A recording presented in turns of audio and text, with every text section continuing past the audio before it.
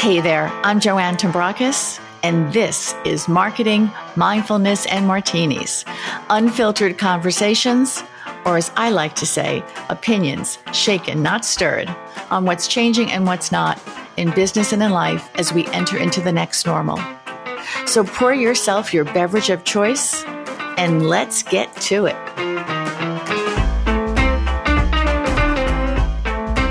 We have a very special guest today. He is a marketing strategist, an entrepreneur, an investor, an advisor to emerging companies, and he's the best-selling author of 12 books, including Fanocracy and The New Rules of Marketing and PR. He has spoken on 7 continents in over 40 different countries, teaching people how to use new real-time marketing strategies to help spread ideas, influence minds, and build business. And now he's here on Marketing, Mindfulness, and Martinis. Welcome, David Meerman Scott, to the podcast. Oh, hey, thanks, Joan. Thank you so much. I am not having a martini at the moment, but I'm feeling great to be here. So thanks for having me on. Thank you. Excited to have you here. You know, I was thinking about, I first met you not too long after I left corporate in 2008, which sounds like 100 years ago now. And I was it does, right? I was trying to figure out what I wanted to do with the rest of my life. And you were speaking at NYU, but I was not yet teaching there. And it was not too long after the New Rules of Marketing and PR came out. I do remember being completely taken with your whole conversation. I bought the book. I did introduce myself to you that day because it's kind of my thing. And then fast forward to 2013, and I learned so much from that book. It really just explained everything to me that was changing that I didn't understand because my background was in traditional. And then when I started teaching at NYU in 2013, I needed a book that gave some sort of an overview. And most of the books were, as you would say, full of gobbledygook. It's one of my favorite words that you use all the time. It's a wonderful word, yeah. It really kind of encompasses it. And I thought it was perfect to use in my classes, and I still use it. So there you go. I appreciate that very much. And I remember when we met, and it was 2008 does seem like, 100 years in internet life, right? Exactly. It's a really, really, really long time ago. And what's interesting to me, however, is that the strategies in the New Rules of Marketing and PR have not changed. Many of the tools have, but the strategies haven't. So I have to constantly update that book.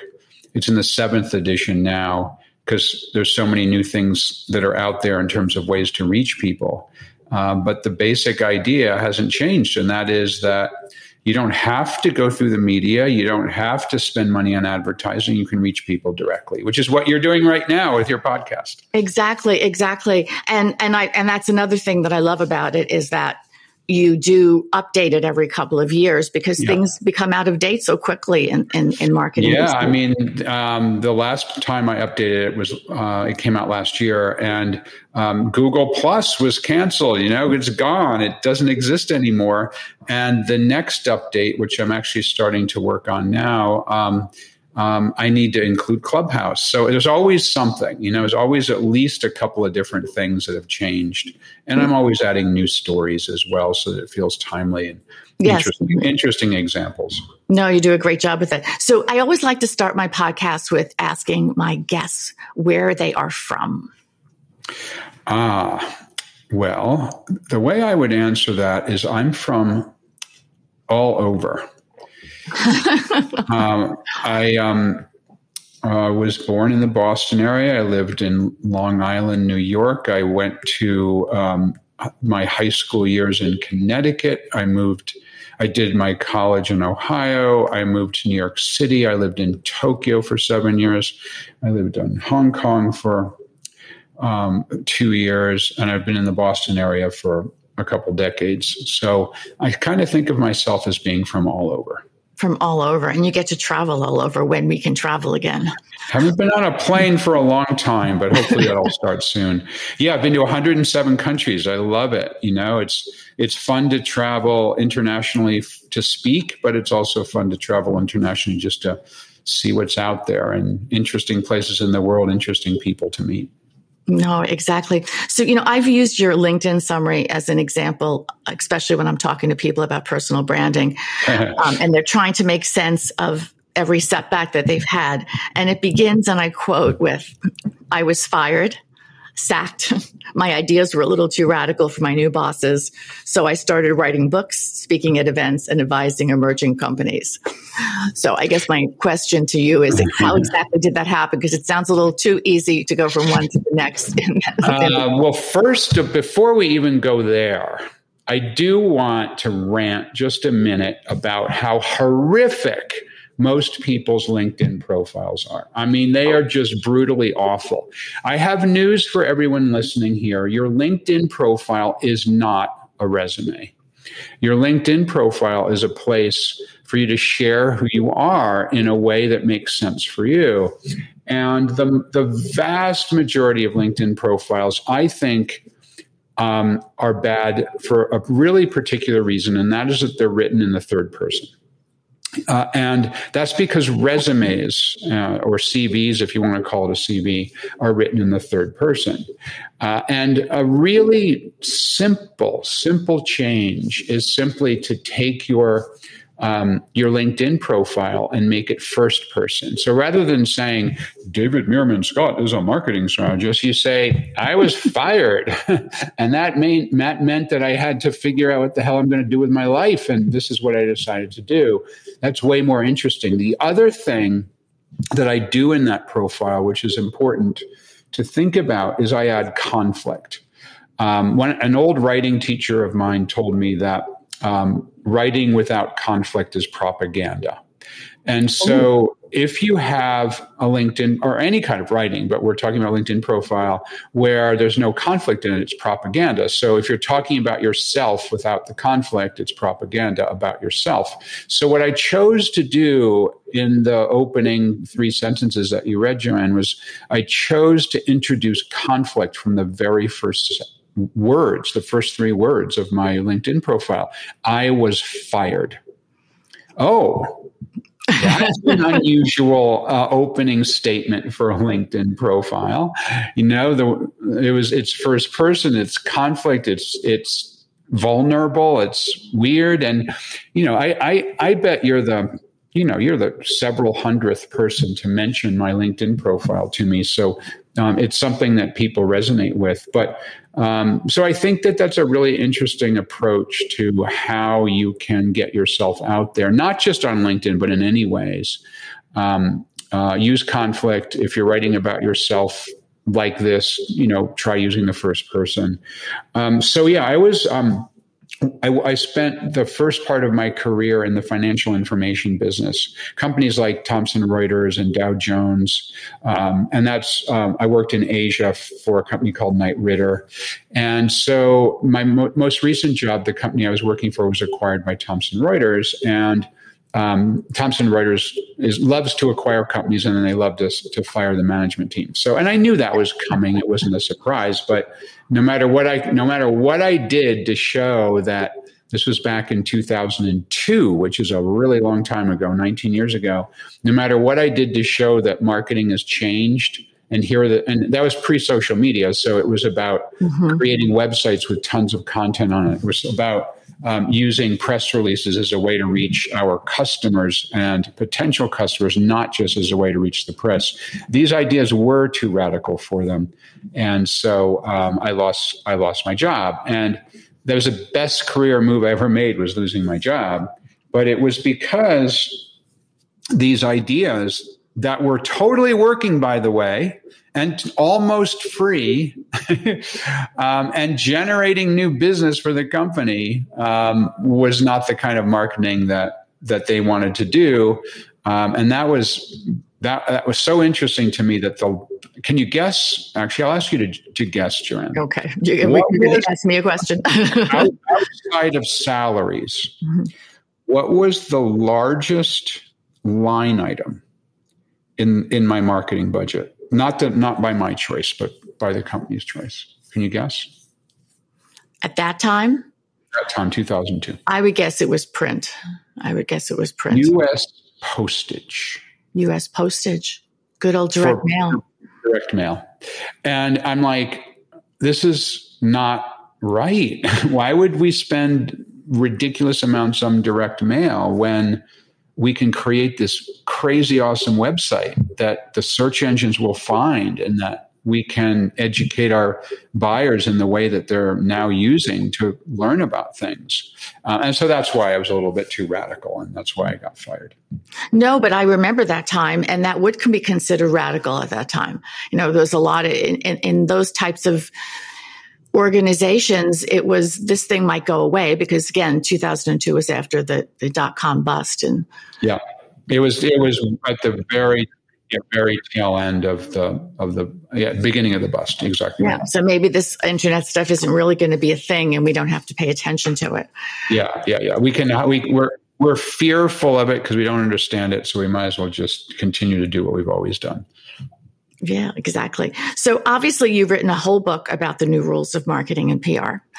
And it's a wonderful book. If anyone doesn't understand it that's listening to it, I can't recommend it enough. But if you had to, how would you explain the key differences to the uninitiated? So the old rules of generating attention are that you had three choices. You could bug the media by trying to get them to write or broadcast about you. You could buy your way in by spending a lot of money on advertising, direct mail, billboards, television, radio, newspaper advertising. Or you could bug people one at a time by hiring salespeople to cold call or knock on doors, or have a retail store with lots of salespeople in it. And I'm not suggesting that any of those are wrong. If spending a whole lot of money on traditional advertising works for you and your business is growing like wildfire, I'm not telling you to stop. Keep doing it.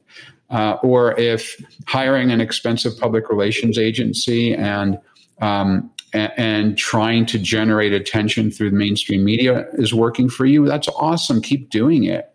But most people tell me that spending money on a huge sales force to cold call, or spending money on television ads, or spending money on trying to generate attention with mainstream media does not work the way it used to. So the new rules are that you generate your own attention.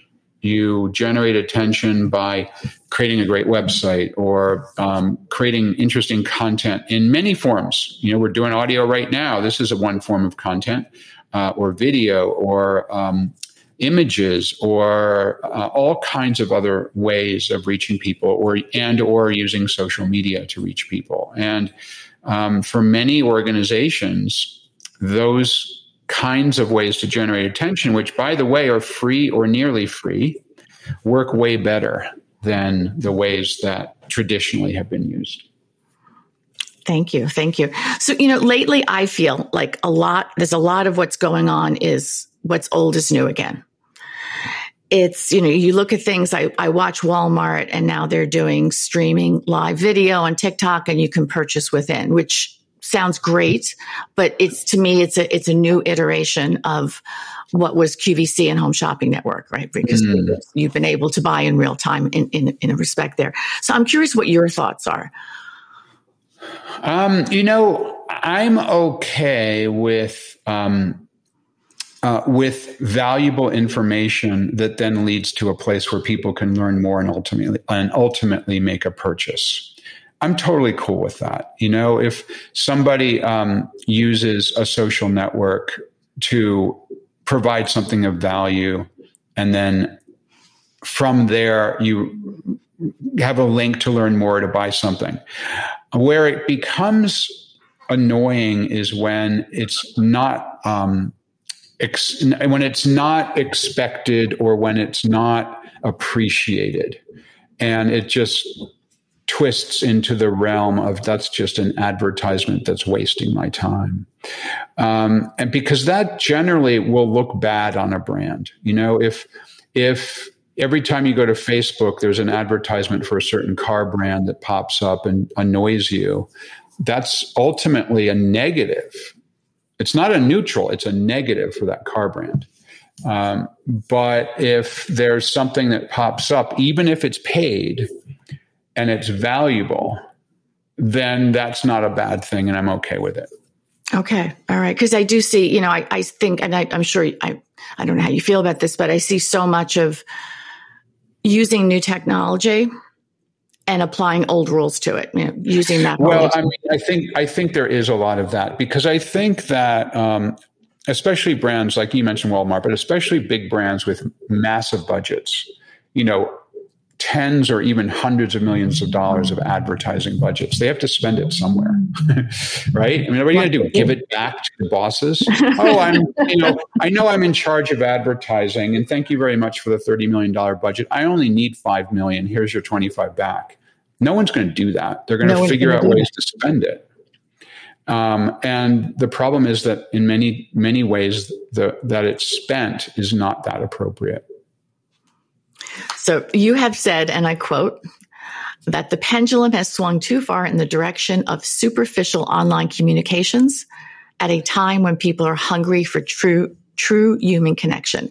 In today's digital first world, we all have an opportunity to rethink how we reach and involve people to create those powerful connections that build fans. Can you talk more about that? Sure. So that's one of my favorite quotes in our book, Fanocracy, by the way. And about 5 years ago, I was with my daughter, Reiko. She's now 28 years old, and she's now an emergency room doctor at Boston Medical Center. Wow. First year resident. And at the time, she was early in her medical school experience. And I was talking about how, on one hand, I was starting to get frustrated with social media. I was starting to get frustrated with the ways, like you just talked about, the ways that brands are reaching out to people. And at the same time, I was so fascinated by how passionate I was with the things that I'm a fan of, whether that's live music, specifically the Grateful Dead. I've been to 804 live concerts in my life, 75 Grateful Dead concerts. So I'm, hugely passionate about live music. In fact, I think you wrote a book. I think you wrote a book on the Grateful Dead. I wrote a book called Marketing Lessons from the Grateful Dead. Yeah, with Brian Halligan. And there's three of us wrote it. Brian Halligan, who's the CEO of HubSpot, and Bill Walton, the NBA Basketball Hall of Famer, who's the world's biggest Deadhead, not only because he's 7 feet tall, but because he's seen 850 Grateful Dead concerts. But I was talking to my daughter Reiko, and I said, on one hand, there's all this superficial online stuff going on, but on the other hand, I'm a massive fan of the things I love. I love to surf. I love live music. I love the Grateful Dead. I love camping. These things I just really love. I'm a huge fan. And then she started to talk about what she's a fan of. She's really into K-pop, Korean pop music. She's really into Harry Potter. Not only has she seen every movie multiple times, read every book multiple times, but she wrote her own 85,000 word novel length alternative ending to the series where Draco Malfoy is a spy for the Order of the Phoenix, and put that on a fan fiction site, and it's been downloaded thousands and thousands of times. So, wow. We just geeked out at that. We're fans of things. And so we decided to co-author this book, Fanocracy, Turning Fans into Customers and Customers into Fans, which was super fun to do because, I'm a middle-aged white man who loves the Grateful Dead. Reiko is a mixed-race millennial woman who loves Harry Potter. So we're completely different, but we had the same ideas of fandom. So it was a really, writing a book with your daughter is a wonderful experience. But interestingly, I would modify that quote that you read. Over the last 2 years, I've come to think even more strongly about that concept, specifically as it relates to the AI algorithms that are deployed by social networks, especially Facebook. So I believe that the Facebook AI algorithm is the most destructive technology ever invented.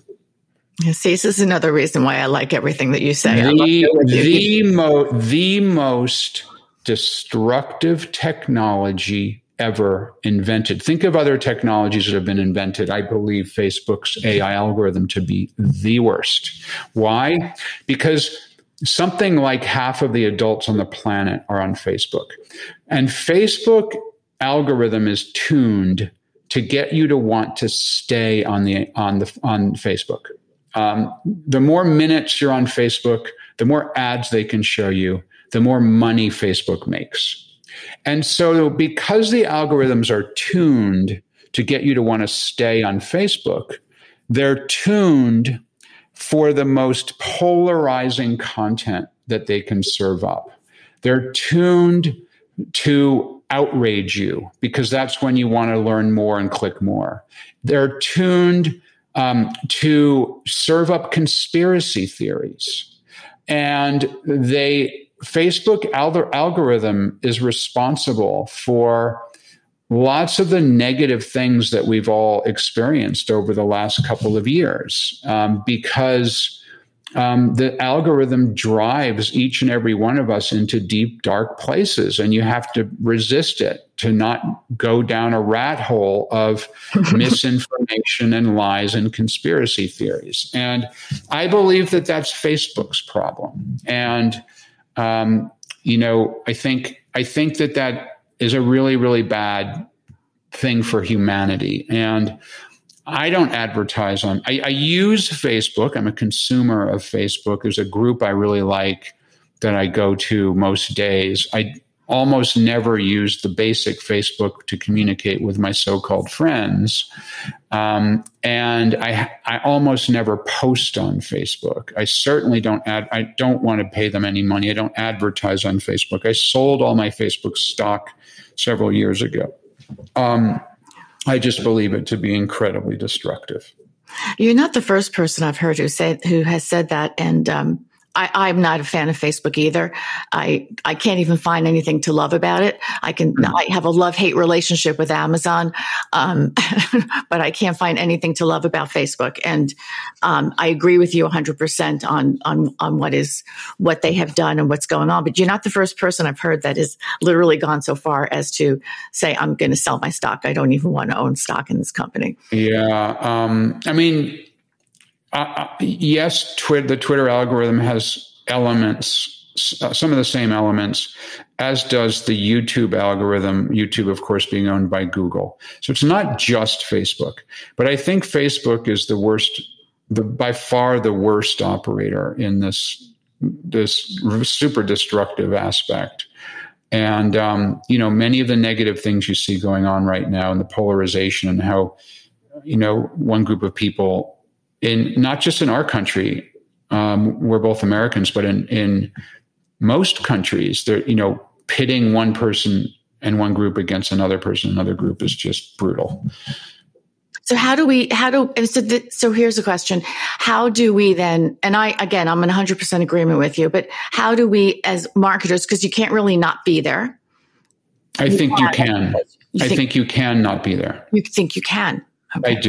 I do. I'm not there as a marketer. I have a Facebook profile. I have not canceled my Facebook. I have a Facebook profile, but I don't market in Facebook. Would you advise people to avoid that if you were advising?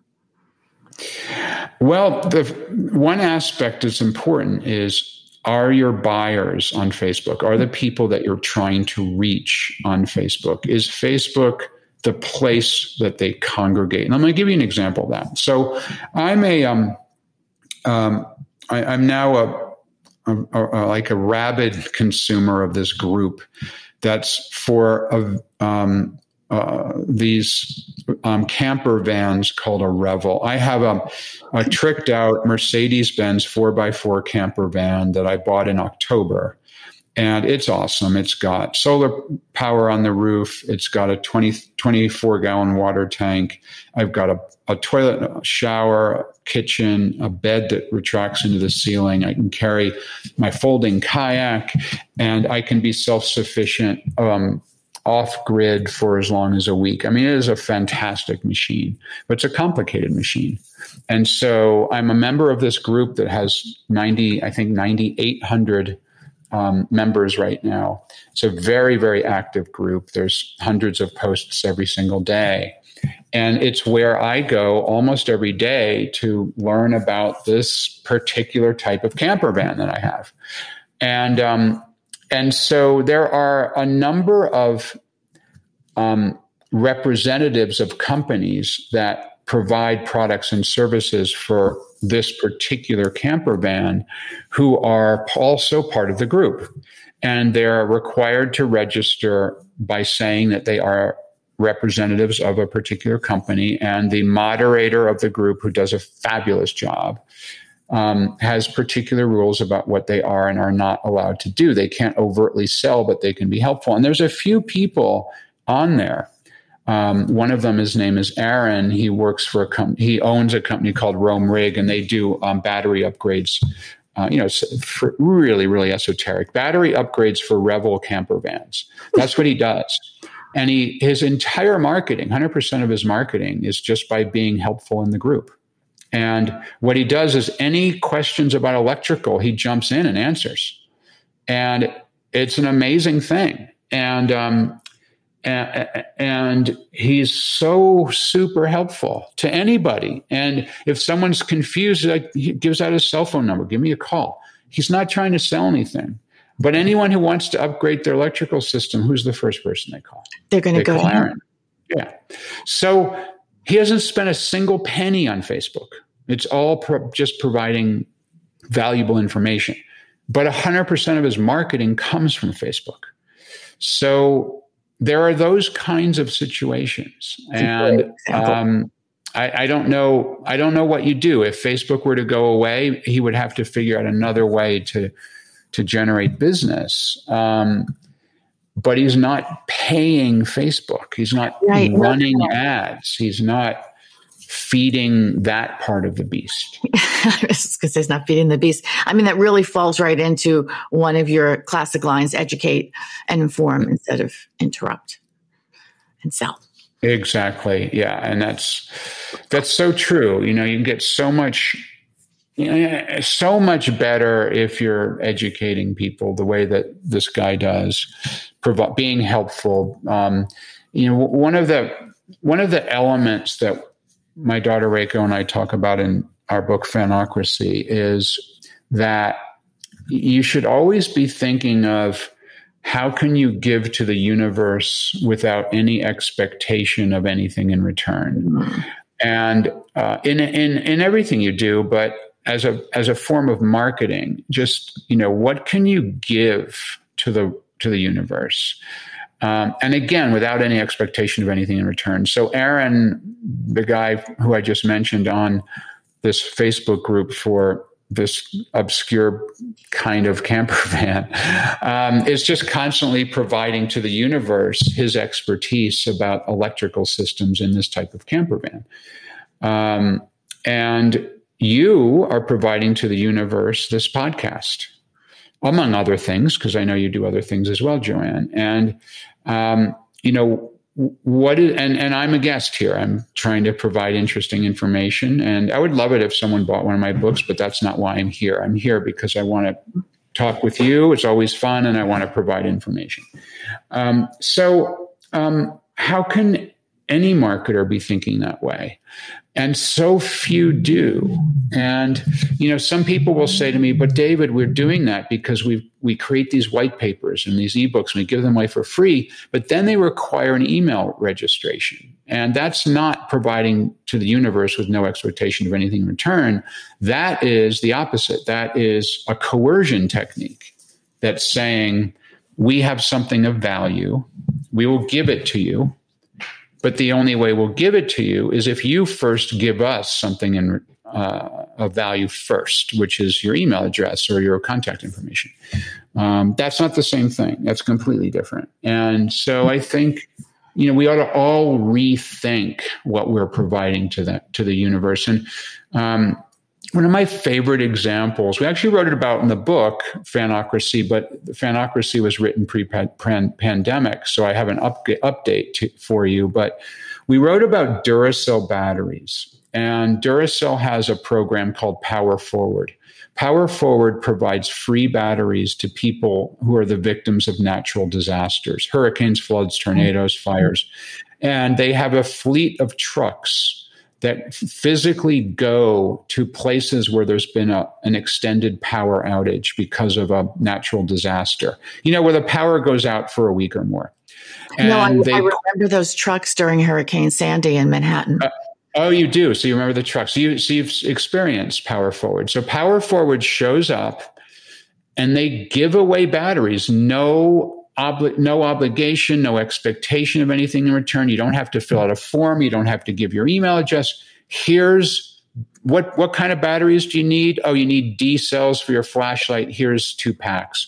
Oh, you need AAAs. Here you go. Here's your batteries. Oh, you want to charge your smartphone? Hook it up to our truck. Well, you'll charge quickly.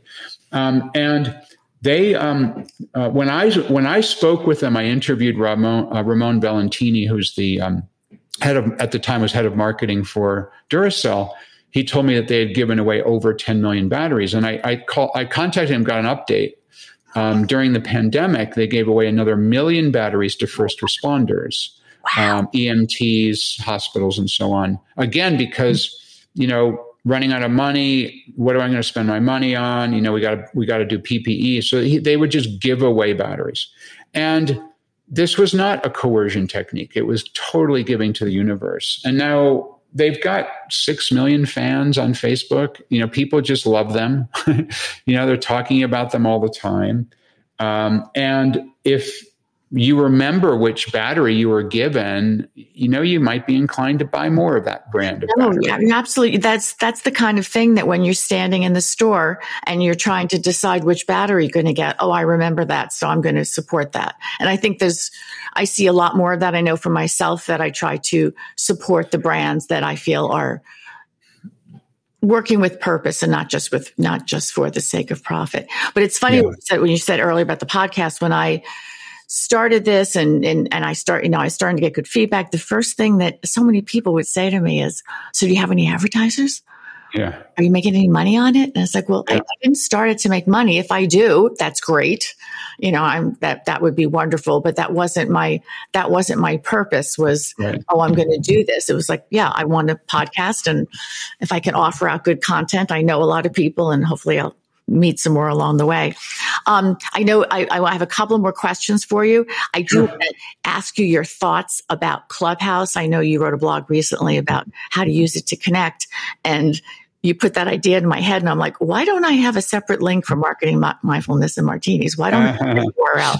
So that's something else I'll be doing this afternoon. But I'm curious on your thoughts on whether you think this is going to stick, because there's so much attention. I think it's super interesting, and I think many marketers have now screwed around with Clubhouse to get a sense of what it is, just so you know how it works and what it is. If you haven't, I recommend you do. I don't know that I'm going to do my own host my own Clubhouse group. I have participated in a number of them, and I've enjoyed it. It seems remarkably intimate, interestingly, for some reason, and I think that's really cool. I do think, however, it can be a time suck, because you've got to hang out. It's audio. You've got to hang out and listen. Some people tell me that they multitask on Clubhouse. That would be a little hard for me if I were participating. Maybe if I were only listening, I could do it. But if I were participating, it's hard to multitask. I need to kind of focus on what the conversation is. And I'm also kind of wondering in my mind if it's the perfect social network for the pandemic, where people are home, can't go out as much as normal, and we were all kind of eager for some kind of intimate way to connect. And this was a pandemic-safe way to connect. And will it still be popular a year from now? I don't know the answer to that. I also know that every single social network is now creating a Clubhouse-like app, whether it's Facebook or Instagram or Twitter or whatever it is. And usually it's hard not to be the first mover on something like this. However, Facebook has enormous amounts of money to throw at it, as does Twitter and so on. So they may be able to at least carve out a way that audio can be used within their platform. So that'll dilute a little bit of the mystique of Clubhouse. But good for the people who started Clubhouse, and good for the people who jumped in early. There's some people who have become super well known simply because they were one of the first people in Clubhouse. Yes, that is definitely, when you're willing to take the risk when something new is starting, it's definitely exactly right. To gain a platform. So just a couple of pandemic-y questions here. How has your business? Pandemic-y. I know that was a word I just made up. There's nothing. A nice word. Your business, you travel, that's what you have done. How have you adapted? I know you've started to really help people to figure out how to do this. There's another book. Yeah, well, that's one thing I did is Standout Virtual Events. I wrote a super quickie book. When the last in-person presentation I delivered as we are doing this recording was March 3rd, 2020. And then everything was canceled. I had probably a dozen or 20 speaking engagements that were canceled or postponed, in some cases postponed without a date where it was going to be done, or some were postponed for a year and actually now have been postponed again for another year. And so I was thinking to myself, oh my gosh, what's going to go on next? And then a lot of organizations went virtual. And I noticed that very early on, a lot of the virtual presentations were simply trying to cram their typical in-person event into a Zoom room, and it wasn't working. So I got together with my friend Michelle Menafee, who puts events on. She's does a couple dozen events a year, and in my case, I speak at a couple dozen events a year. And so we co-wrote this book, Standout Virtual Events, How to Create an Experience Your Audience Will Love. We wrote it in 2 months. We published it through the Amazon publishing platform, which was really easy. Mm-hmm. We did a cover design, which we're super happy with. I got a designer friend of mine, his name is Doug Eimer, to do it for me. And hired an editor to help us to edit, and had a print on demand as well as ebook version of Standout Virtual Events within a week after we were done writing it. And it was out in October.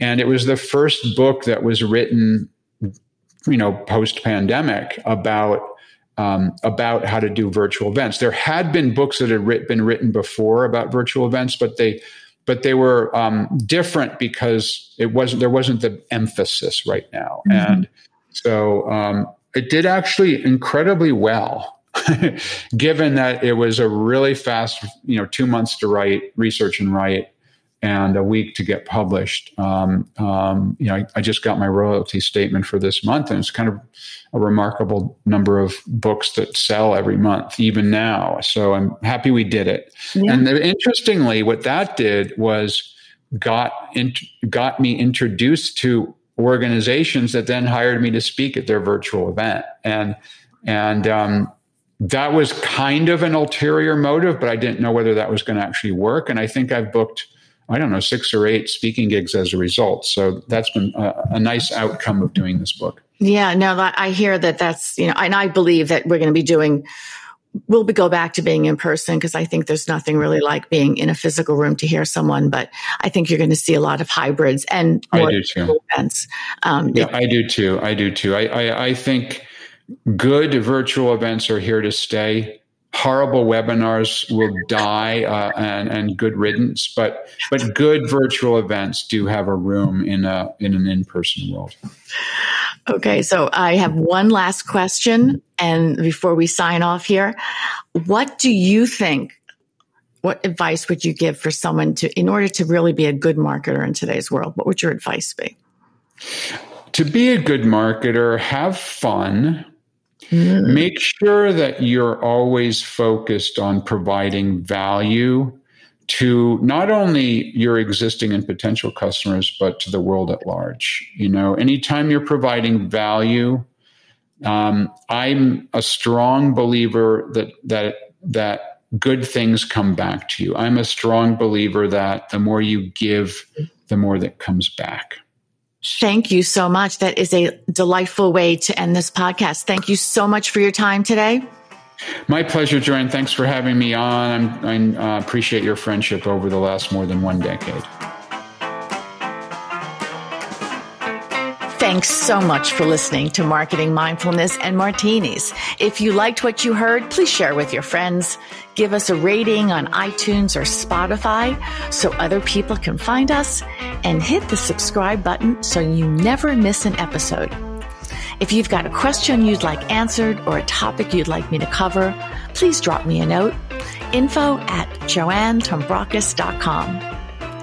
And until next time, remember, whatever got you to where you are isn't enough to keep you there.